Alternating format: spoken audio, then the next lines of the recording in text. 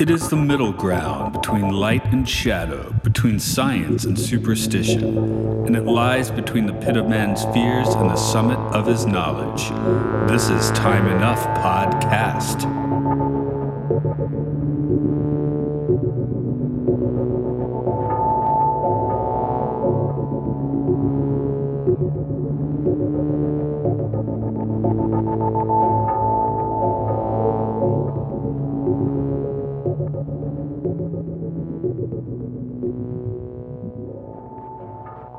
Hello, welcome to Time Enough Podcast. It's where we delve into all of the episodes of the Twilight Zone and beyond. This is Matt here, coming back for the third episode, I believe. It's Dorian Bowen. Hello. Hello. I was told for a piano in the house, don't get a film critic. I guess, or a theater critic in this case, but you're not quite a critic. You're a preservationist, so we're safe. Yeah, we're safe. I like to think of myself as a historian more than a critic. So it's more about history and less about is this good, is this bad? Because people have their own opinions that are valid. So Do you have a piano in your house? I don't. I've never had a piano. I don't know how to play. If I see one, I sit down and pretend like I can play and kind of poke around. But that is not my musical talent. No. My mom has like in my parents' house. She has like a 80s Yamaha digital piano with like no sensitivity. So yeah. I I've tried to buy seen her a a new one player once. piano. Oh, sorry. Go ahead. I said I tried to buy her a new one once, but she likes that one. So okay, sure. I was going to say I've seen a player piano before, and that's pretty neat. I mean, obviously, it didn't have the same effect as the one in this show, but it is kind of a spooky, neat thing to see it doing its thing, and the rolls and of course, I love old things, so that's part of it. But it's that would That's be a not. fun thing to have in the house if you were going to have something. I would go for the player piano, despite having seen this episode.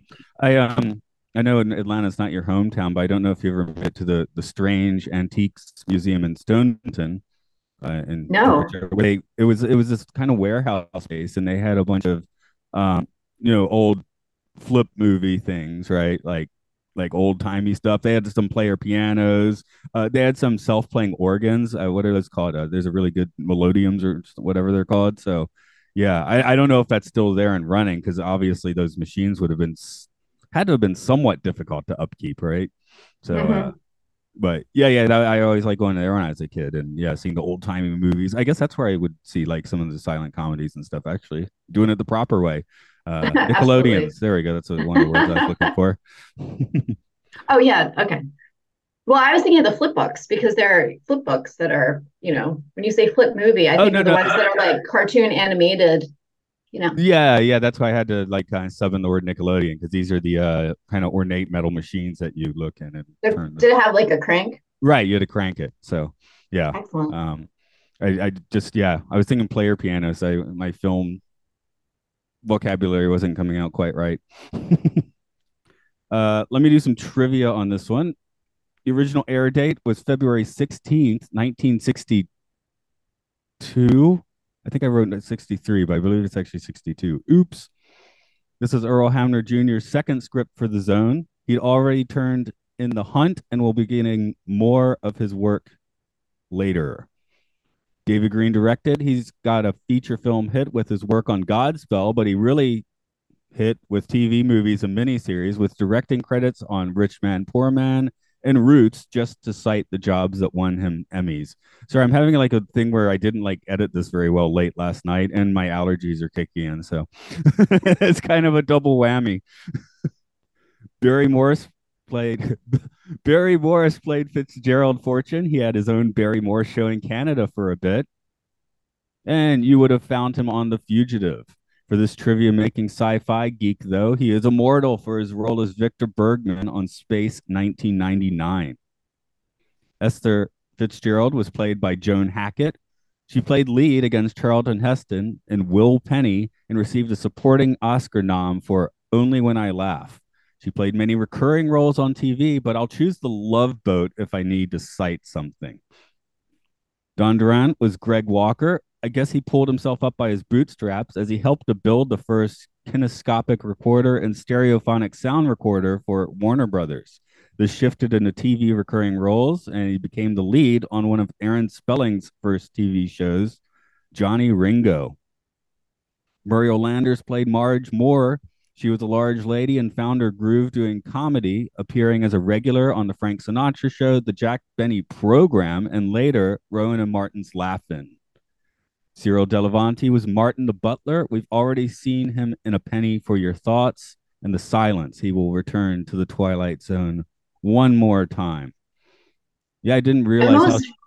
Oh, go ahead. Sorry. Time zones. Cyril is the one I know the most, actually, because I recognize him from Night of the Iguana, which is where he got his Golden Globe Award. And I don't know much about Barry Morris. When I looked at his credits, it looks like the first decade he did films, and then after that, he was like a television mainstay. So I just must have missed him along the way. It's as yet unreleased, but actually over at our podcasting empire, we have been slowly recording a Space 1999 commentary episode. So I've been seeing a lot of Barry Morris recently. Okay. So I'm like, oh, whoa, crazy. He's here. And he doesn't look quite as old. I mean, yeah.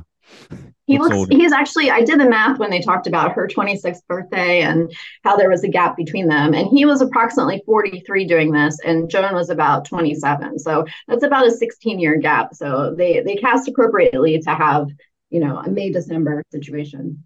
Yeah, well, I'm just used to seeing him like 10 years older, right?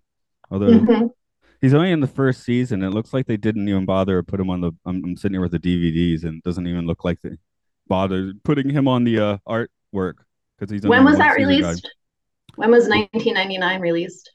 The actual show or the DVD set? Well, the show. The show aired. It's weird that I filmed in 1973. I mean, the first season started filming in 73, but it didn't come out until 75. So there was like a really long production schedule, which makes it slightly confusing. So, okay. But basically 25 years projecting into the future. That's right. Yes. Which is now the past, which makes the show even weirder. Which is now 25 years in the past, pretty much, which is, yeah. All right. No, what I was about to say originally is I didn't realize how shocked my voice was until I started reading the trivia. I have just given you the prologue. If you'd have a read of that, please. Sure. Mr. Fitzgerald Fortune, theater critic and cynic at large, on his way to a birthday party. If he knew what was in store for him, he probably wouldn't go, because before the evening is over, that cranky old piano is going to play those piano roll blues with some effects that could only happen in the Twilight Zone. All right. Take that down. Why does anyone want to go to this guy's party in the first place? That is a really good question. I mean, I think it was for her more than him, because he says at one point, these are mainly your friends, so let me torment them. So I think that's why. But yeah, whoever wrote this, well, you mentioned, but I've forgotten the name, obviously did hate theater critics. I think that's the most biting commentary of this whole story. Well, yeah, because a lot of the folks writing for a show would have been doing, probably some off Broadway and plays and sort of stuff. So they would have eaten it a few times for sure. Mm-hmm. I feel like this is one of the more predictable and simple episodes of the Twilight Zone that I've seen thus far, though. I think that every character telegraphs what their alternate personality is. So it almost is like the setup and the follow through for every single one. I mean, before you even see Sterling, this guy's such a patronizing jerk that he's going to get a comeuppance of some sort, right? Yeah, I know when Greg shows up, I put in my notes something flippant about that if I can find it. The Bachelor, Greg the Bachelor. Yeah. It's like, oh, just like how much they're like just building up from the second he walks in the door, how it's going to play out, Mm-hmm. So yeah. So I enjoyed it and I liked the concept, but it wasn't hard to predict what was going to happen from every time you saw a character. It's like, oh, well, okay. I know that whatever the opposite of what they are now is what we're about to see. Although at least they didn't go too far through people. I guess they all told that was like 6 characters, right? It was the antique store owner and the couple and the bachelor and Marge and the butler are all the people we saw different versions of. Yeah, of the folks I was triviaing, I think I left out the shopkeeper because it honestly just because it's getting late at night and his wiki didn't look that interesting on first glance. But yeah, and I was like, man, my trivia is looking long at that point, so I didn't get to him anyway. But yeah, that's pretty much all the people in this. It's a 25-minute episode. You can only do a weird hypnotic regression on, three or four people. So Mm-hmm. Mm-hmm. Yeah, I thought you wrote in your notes that you thought Marge was like a regression, and it seemed like it at first, like she was going back to childhood, and that would have been interesting if there were some alternate stories there. But in the end, it was just about the antithesis of what they showed to people was who they were on the inside. So it was yeah, simpler than it looked. but I guess by that time he's done it a few times, so maybe you just see him getting a little bit of skill at manipulating people at this sort of thing by the time he gets to her. Because That's true. the first couple of people, it's like, what's going on? And he does work it out pretty quickly, so faster He than people does. usually do it. The list on IMDb does have the specific titles of the music. So there's a little bit of thought and detail put into, like when it comes to his, it's lullaby and he becomes very childlike. So the actual musical pieces that are selected also forecast like how the person's personality is going to be. And I thought that was strange that he allowed his wife to do the last role. Like I guess it didn't occur to him at any point that him picking the roles was part of the power that he had. So that when eventually Esther chose the role because at his command, somehow he thought that he was going to expose someone other than himself, even though the control had been passed over to her. How did she know what to switch it to anyway? That thing's only been in the house for a few hours. Yeah, we never saw her learn how to do it. I guess he'd done it enough times by then that she was watching. But and I don't know how many roles there were either. That's kind of unclear. Like he kind of gathers some at one point, but it's not, it's true. It's a detail that's overlooked a bit. Maybe we missed a few hours where he was practicing and like bringing in the mailman and stuff, and having the mailman tell his deepest, darkest secrets to him. It happened it's just a two scene thing, right? I mean, it's the party is the second scene, the first scene is the antique store. So and you made a joke about it, the delivery getting there spot on. I mean, what a fast delivery person for this giant piano that suddenly by the evening it had arrived already. That is service. That's service you don't, at least maybe in the States, you don't get. Actually, in Japan, you probably would get that service still. So, yay. um, the piano itself, I really liked. It was so weird. I mean, I like, like I've seen a lot of the old timey ones at the museum I was mentioning before, but this had mildly, demonic looking stuff on it, which I thought was pretty fun. Yeah, IMDb says that the face on it is a tiki. It's a New Zealand, I think you say this Maori, Maori. Yeah, that's tiki. right. Yeah, so that was a nice touch. That's the spooky like masthead of the player where it parts underneath and reveals the roles. Okay, yeah, I was about to say tiki, but I was like, that can't be the right word, can it? But okay, it is the right word. So, yeah, that works. Oh, I had a point I was going to make. It just escaped my head. Too bad. Well, I'm thinking about that shop now and all the creepy things, like that puppet thing that was like hanging from the noose. Like what is that? And that guy he took a mask and he went to put it somewhere else. He never was actually doing anything. He just sort of was like, it was like busy work. And there's just so many creepy things in there. Treasures unlimited, supposedly. Yeah, the store decor and the music combination. You might have seen. I wrote his age like a Les Baxter album, which I don't necessarily mean that as a bad thing. But sometimes like if you listen to old Exotica albums and suddenly it's like dun dun dun dun dun dun dun, dun and you're like, really? Is that really what you want to do? Oh yes. The other thing with the Maori Tikis, the Tower of Terror, not the Twilight Zone Tower of Terror. This is the one in Japan where, despite doing this podcast from Japan, the Twilight Zone is not that popular here. So at Disney Sea, not Disneyland, Disney Sea, they have the Tower of Terror, a completely different story, but it involves a, turn of the century industrialist who pilfers relics from cultures. So as you're going through the queue of the ride, you see paintings of him and his manservant like holding a tiki or something and running from the indigenous people that are chasing them. All while the people, the cast members, the people that were the ride are like talking about this man with deep burns. But the plot of the ride is at the 1900 New Year party. He had a tiki that he had stolen from. It might have been like Mirror, I don't remember, but he ashes his cigar on it, so the tiki kills him. That's the point of the Naturally. ride I mean, by dropping him down an elevator. So that's the whole thing. Now you get dropped by the down the elevator in the ride, hence the Tower of Terror. So yeah. Well, it's that's very still. disrespectful. So I would expect a tiki to retaliate immediately in such a way. Oh yeah, that's why it's the ride is like so entertaining. So again, the juxtaposition of the very serious like historical preservation style cast members versus the ridiculous paintings of him doing horrible things is great. And yeah, out in the garden, there's a bunch of like really like bawdy statues, like marble statues of half dressed women and stuff. So yeah, it's, if you pay attention, that's to this line, you're like, oh yeah, this guy's horrible. Again, he's kind. That's why I'm thinking about it with this episode. It seems kind of like the same kind of vibe. So maybe if they didn't transmute the IP, they definitely got the flavor pretty well there.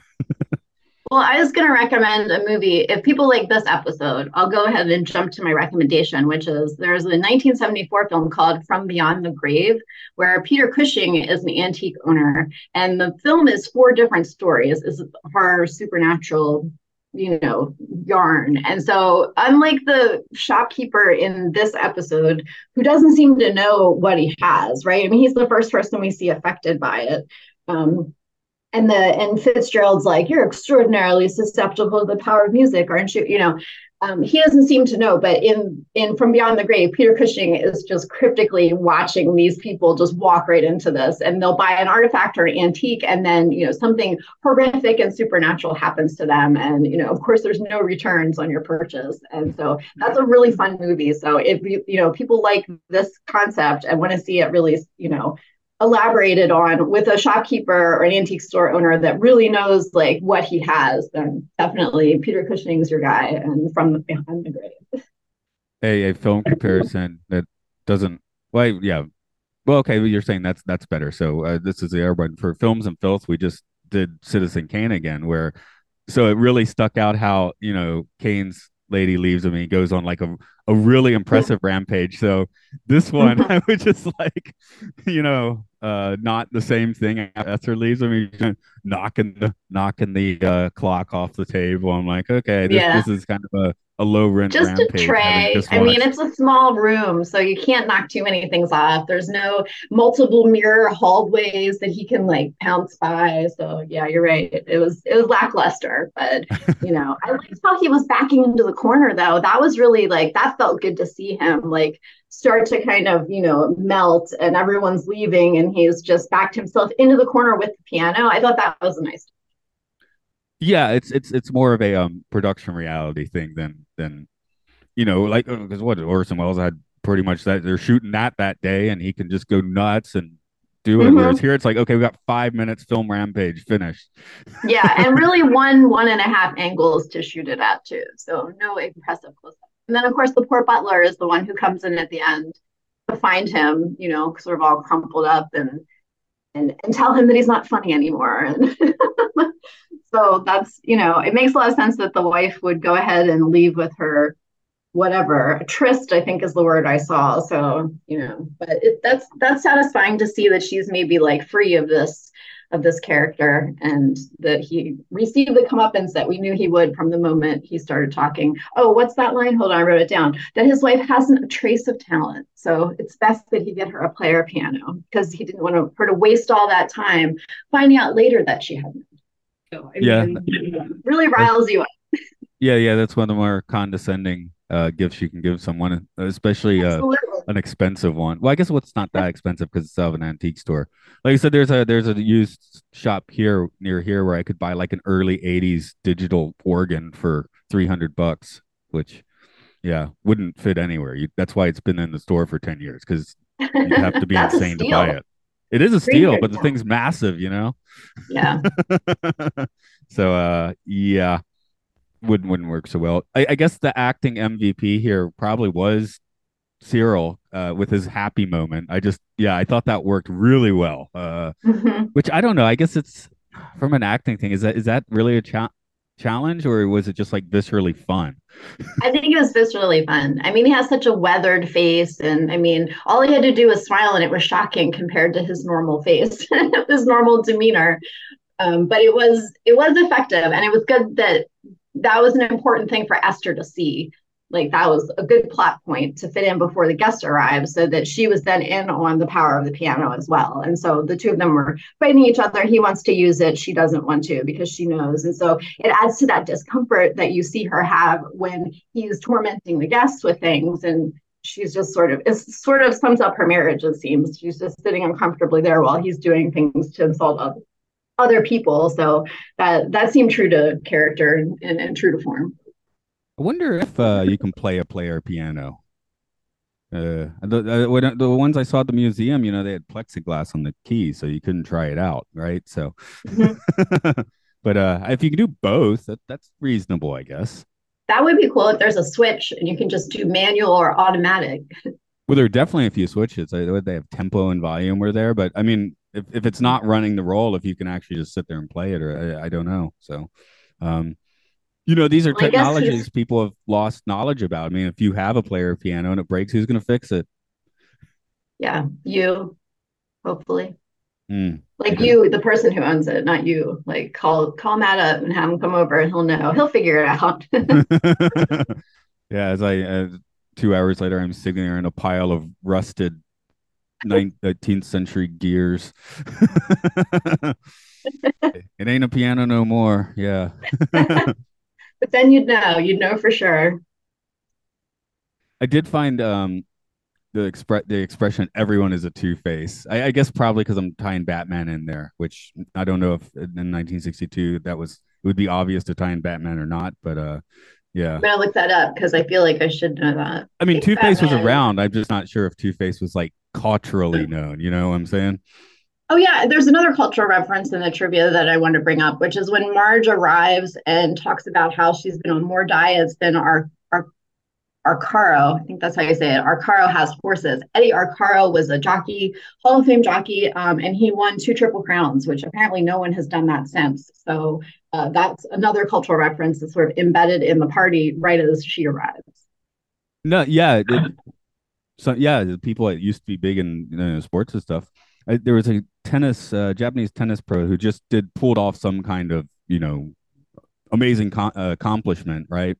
In winning opens or whatever. Sorry, I'm not enough of a sport guy to have like committed this to memory, but it was like, yeah, the last person to do this was blah blah blah blah, and so I looked that up, right, just out of curiosity. And it's like from like 1934, where apparently this guy went out and like had some success in some opens, and then the Japanese government like pressured him so hard to keep playing that he threw himself off a boat in the Malacca Strait. So at like Oh my like a really gosh. young age, I was like, whoa, okay, because I just thought it was weird because I'm reading this newspaper article. Oh, the last person to achieve this feat is blah blah blah. I'm like, oh, okay, and I was just curious when that was, and then I find this like totally like disturbing story. I'm like, whoa. Is that That's so burying the lead? tragic. Yeah, yeah. Yeah, And gosh. hopefully the current tennis pro will not have those issues. But yeah, But yeah, hopefully they're doing because they want to and not because they're bullied and pressured into remaining into it. That's awful. I mean, like when you see an international competition, the North Korean team is there. Everyone's just like, huh, what's going on behind the scenes of that? Which that's that's true. You're they, very they true. they lose and are never seen again or something. um, do you have any other big observations you would like to toss out on the piano in the I don't know. house? I'm going through my notes. I don't think so. I think you mentioned in your notes that Fitzgerald Fortune is an absurd name, and I will agree with you. If they'd done one or the other, like a Fitzgerald something or a somebody Fortune, but together that alliteration is a bit intense. Maybe that was his pen name. And so we were getting to know him from his pretentious pen I think that's the other reason the Tokyo Tower of Terror ride kept coming to mind because I think that guy's name is Harrison Hightower. So kind of the same sort of vibe. Hightower. I just got it. Okay. But yeah, I almost feel like that's like the better version of this episode if you go ride that ride. So, but then you have to go to Japan and go to Disney Sea and probably stand in a very nice line for an hour. But yeah, That's extra credit. Once you see the episode, then let us know if you go see it. yeah. You should. It's the best park in the world. Um, theme park. There's probably nicer national parks if you want that sort of thing. Um, you get a That's all volcano I've though. got. So let's do some questions. Who in this episode enters the Twilight Zone? I think the easy answer is Fitzgerald, because while everyone sort of gets a taste of it, he's the one who kind of falls backwards into it and is not expecting it to happen to him. So I think that he's the one who it truly builds up to him experiencing it. Yeah, I guess he's the one that gets broken, right? Everyone else just has like a weird time and goes about their business. And leaves the party. Yeah, exactly. Well, Marge. also because, sorry, I'm going to say, just add that because no one else was covering it up as hard as he was, also, I think. I think everybody felt like they'd been exposed, but not to the extent that he had built up his persona to be such a fortress around him. So that made it, doubly disconcerting for him. I think I got this wrong. Just I guess he was so broken, he still seemed a little childlike. But my first take was when he destroyed the role, like he had like sealed himself into that state, Oh, I like that. I didn't think about that. which I actually think I misread that. But he isn't acting that much different with with Marvin the butler at the end, right? So I was sitting Right. there like thinking, oh, is he now trapped in this vulnerable state? Which was, Oh, I I think, like that. I guess you I could like read that a that lot. That anyway. makes it like a better episode. I think we should go with that. That's We'll fantastic. go with that because no, at the end I actually went straight to the wiki and looked at their plot summary to see if I had read that correctly. And according to the wiki plot summary, no, it just says he was regretful about what happened and when he's talking to the butler. But Mm. also the butler is like, I'm not laughing at you anymore, right? Hmm. Maybe that could inform the fact that he is in fact now trapped in this state, which is, as much of a horrible person as he is, you don't want. You would feel like almost bad for him being trapped in that state, right? Not in 24 minutes. I don't. I feel like he can work his way back up to humanity from there. But yeah, I like that alternate interpretation a lot. Also, Twilight Zone season 3 has a lot of mentally smashed dudes that apparently are just going to wander around in a hallucinatory daze for the rest of their life. So this would, if you want to count him, I think that's person number 4 this season. That The counts. but yeah, I am like, obviously Marge was quite exposed, but it's somewhat feasible she'll pretty much have forgotten about this a month later, whereas that's not the case for Fitzgerald Fortune. Yeah. Well, what she had to expose was like sort of what was it? It was loneliness. It was, she wanted to be beautiful. She wanted to be a snowflake. She wanted to be thin. Like those are all pretty, understandable things. And people did laugh at her when she was dancing. I also didn't understand that. There was nothing wrong with her dancing. I think it was just a heavy set like joke and doesn't play well these days. But yeah, I think that she would recuperate faster than the others. And actually, the guy, what was the guy's name? The one who was having the tryst with the wife, like he, Greg. that was more of a secret. That wasn't so much like a special identity. It was like the hardened bachelor on the outside, but in love with the wife on the inside. But that was one secret that was exposed, which wasn't quite the same as Marge having like just innermost vulnerability exposed. And same with the wife. It wasn't like that it wasn't that we were really surprised that she really was mad at her husband and frustrated with him and felt taken for granted. It was that she verbalized it. So again, that's not something that she necessarily will regret later. It's, yeah, everybody, I guess now that I'm thinking about it, everybody does have a little nuance to the thing that gets exposed. So maybe I was overly harsh in the beginning by saying it was predictable, because once you kind of delve into it and think about their experience after it happens, then I guess there could be a little bit of fluctuation in how people handle the experience that they had. Yeah, I'm going back to the dancing. I am kind of wondering if that is where this is this episode has become very dated in a way because like watching the episode, I was like, oh, she'll impress people. She's moving reasonably gracefully. Me not really knowing what is good or bad dancing. So when the result Yeah. was like, ha ha ha, the fat lady's dancing, I was like, oh, but Yeah. she actually seemed to know how to move properly. So what's the Yeah, problem? she was actually very graceful. I think that's a very dated thing about how if you are a certain size, then you're not allowed to be graceful. And that does not play anymore. That was never accurate. So That said, it did cross my mind. I didn't write in my notes, but now I'm about to say it out loud, which is worse, I guess. When she did show up, I was like, oh, I guess this episode is going to end with her singing, which is not how it ended. But but yeah, no, I almost I cringed when she got there because I knew that her weight was going to be a plot point because she's the only heavy set person there. So that was why I kind of winced at her arrival. But she was a nice lady and she was one of the nicer people there. So well, Fitzgerald's the only person that really seemed to suck. I mean, people may have had their indiscretions or things, but they weren't like uh psychically attacking, not psychically, mentally attacking other people, and picking them yeah, he said apart. he's as he was sort of spiraling out, he said that he was afraid of the dark. He was a poor, frightened kid. He was afraid of people. He liked to hurt them, and that he envies everyone. So that was his version of honesty, was admitting that he envied everyone, and out of that envy came his spite. So. I don't even know if there's any, the does he deserve it question. I think this one is a telegraphed yes, unless you want to disagree. So let's actually ask if Esther, Greg, and Marge and Marvin deserve to be involuntarily, revealed. Mm. I think it's good for Esther to be revealed because I think part of her suppressing how she felt was a disconnect within herself, and so it was important for her mental health and her future well-being to connect with that anger that she'd been suppressing. So I think it's good for Esther. For Marge, it's an embarrassment. I don't think she's going to become less of a sensitive person. I think it'll be an episode that she looks upon unpleasantly. And the butler, he's kind of hard to read. It's hard to know if Cyril like enjoyed that or he wants to forget it. I don't know. What do you think about the others? The guy, the Trist guy, and the butler. I can't read them as well. Well, the butler, I mean, he's kind of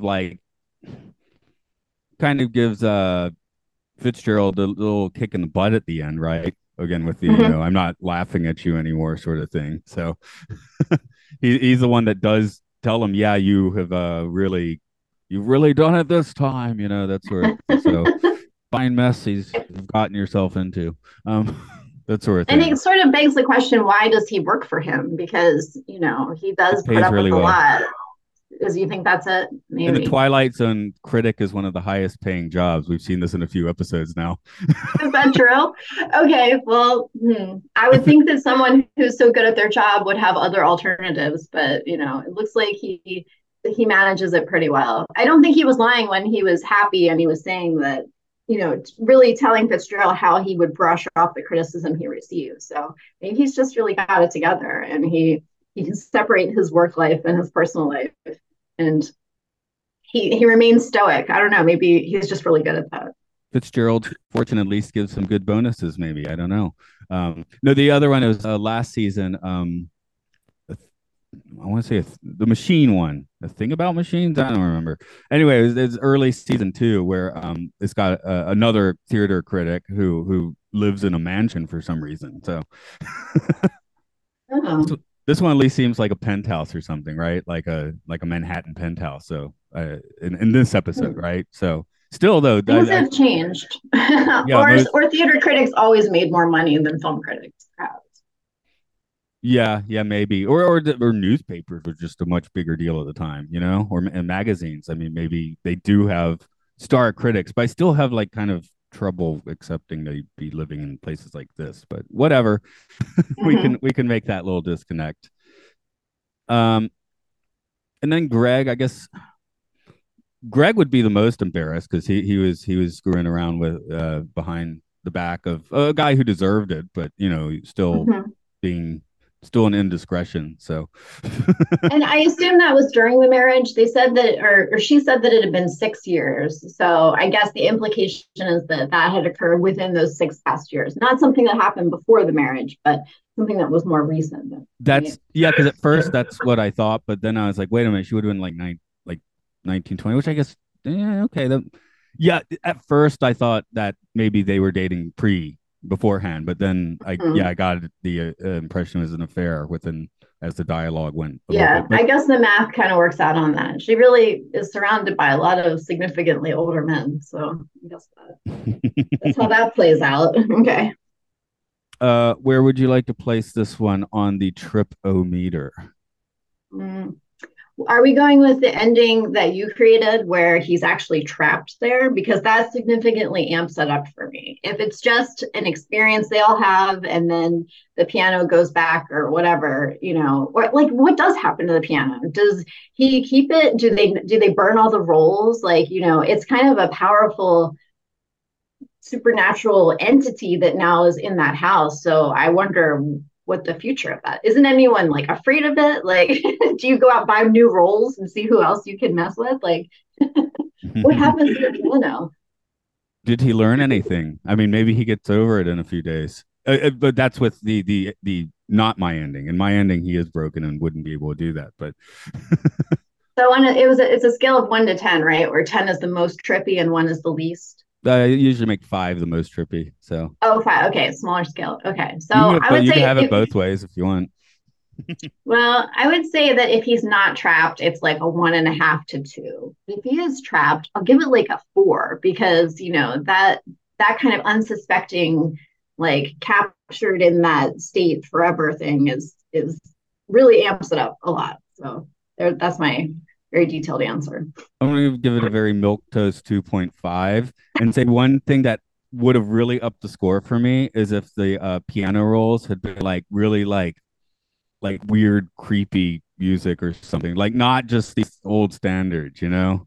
I would have more Ah. exotica music or something. I don't know. Maybe that's a bad call because here, I guess for me, like some of the music, they're like, oh, this music causes this emotion.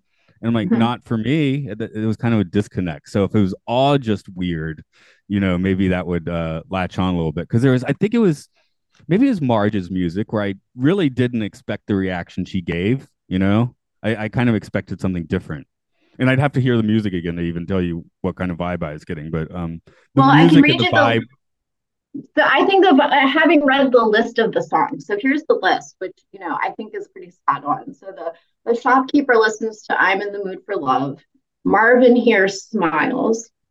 Esther hears the Saber Dance, a musical number where ballet dancers dance with swords. Right, that works.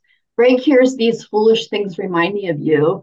Marge listens to Claire de Lune and Jerry Fitzgerald. Right, Jerry is not the name I'm associating with him yet. So Fitzgerald hears "Lullaby," and they that. call him Jerry a fair amount. Oh, okay. I think Fritz down for a while. I mean, See, Jerry I guess that's the Fitzgerald. thing. The names seem to correlate more with what happens in the music itself, right? And I guess being a very a music dork guy, like I'm like, oh, that vibe doesn't hit for me. I mean, that happens in Mhm. scoring sometime. My chief example for that is the James Bond film Goldeneye, where I feel like the score often doesn't match what's going on screen. Like they have like there's a kind of a romance, like he's with the Bond girl or whatever. And it's kind of playing this like active music, and then later he's in a casino and it's playing a sweeping romantic theme. I'm like, what's going on? Other way, do it the other way. What are you doing? So Hmm. I guess that's the thing with a real good film score. People don't have that complaint, right? It works. Hmm. It can work for everybody. Well, almost everybody. And with a really good score, Hmm. um, we already mentioned Citizen Kane, so there's one where like the music fits like a glove. I think I don't think anyone's ever complained about the Nard Herman score for that. But yeah, I didn't really like how they used their stock music in this episode, and I'm not 100% sure how they would have made that better. It might just Hmm. be like it's what we're hearing is like too cliched. I don't know. Yeah. So Yeah. which I guess does if you make don't know what you're listening to, if you don't literally read those names, like it took, that was, I was familiar with that music, but I didn't know the exact names of things. And then it did become a little bit more, but a little too on point for that to be triggering the things that we saw. right, right. So I guess that was the one thing in this episode that really like kind of had me at a bit of dissonance that I just didn't feel the music worked for the purpose they were doing that. Mm-hmm. So but this is the music that would be on player piano rolls. Maybe Mm-hmm. I wanted piano rolls that matched the tiki on the front of the piano. But then everyone would have known to be afraid of it. I think the unsuspecting nature of the music that seems so pleasant, but it's triggering something in the individual that is unexpected. I think that was the intent, but I understand where you're coming from with a more varied musical background. So, And also in real life, music does trigger you like this sometimes. You don't necessarily have this strong a reaction, but it mm-hmm. can definitely change the flavor of your mood and Mm-hmm. thus how you are relating with people. So this piano, while supernatural, is a real effect. It's just amped up to Twilight Zone proportions. Mm-hmm. And that's what the shopkeeper says when Fitzgerald says, like, you're extraordinarily susceptible to the power of music. And the shopkeeper's response is, isn't everybody? Yeah, yeah, yeah. Just not to that degree. Did the Right. shopkeeper follow what was happening with that thing? I don't think so. I don't think he understood it. He seemed to snap back into it and then he was grumpy again and sold the piano. And like, yeah, I think he didn't quite, which is spooky. That's the spooky character to be so unaware that it took you over because everyone else seemed to know. Everyone else was like, oh, that was weird. What was that moment about? But the shopkeeper is the one, you know, as the very first example that we saw, he just sort of goes back to normal and it's Fitzgerald observing it that, we're there with Fitzgerald in observation, not the self-awareness of that particular person. Maybe because he was doing business, so he didn't notice. Like maybe you know what you're saying.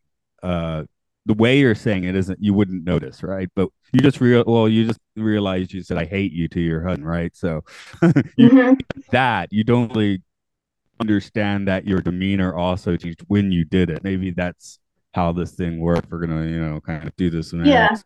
he did contradict himself because he was like, oh, well, that, all these pleasantries. And then he's like, oh, I hate birthdays. They're a waste of time. So he contradicted himself so that we as the audience knew that something had shifted and that he was unaware of it. But, Yeah. yeah. So, but he was, his goal was to sell the piano. That's what he did. So, Mm-hmm.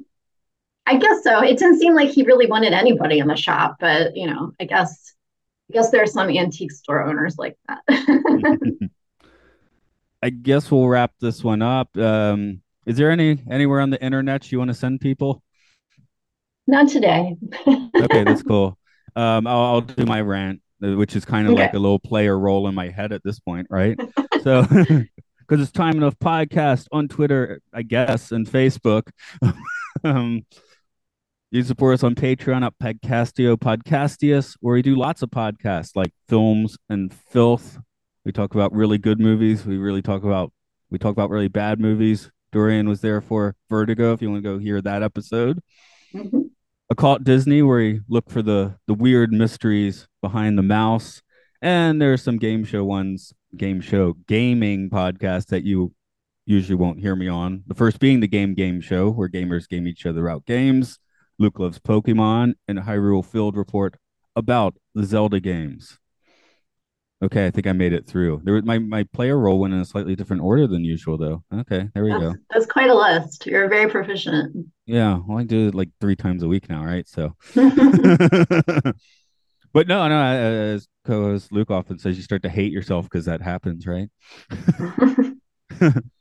I don't know. I guess you don't have to do your own plugs, but just it's like the ritual. It's like the social ritual of the end of your podcast, right? Yeah, And absolutely. hey, maybe you want to go here. Maybe this is your first time here. Welcome, and maybe you want to check one of those things out. I don't know. Or you could just hit when that starts, you hit the plus 30 seconds button, right? So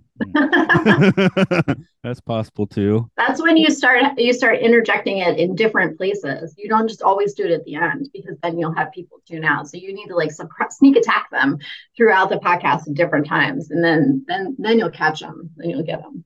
I feel like the most important thing about a piano in the house is time enough podcast you can find at Twitter. Yeah, just interrupt yourself midstream to plug various points in the podcast. I'll have to try Yeah, that sometime. you'll Okay. never see it coming. It'll work. I promise. No, I don't. As I said, don't have piano in my house, but I guess I'm gonna go play the guitar in my house.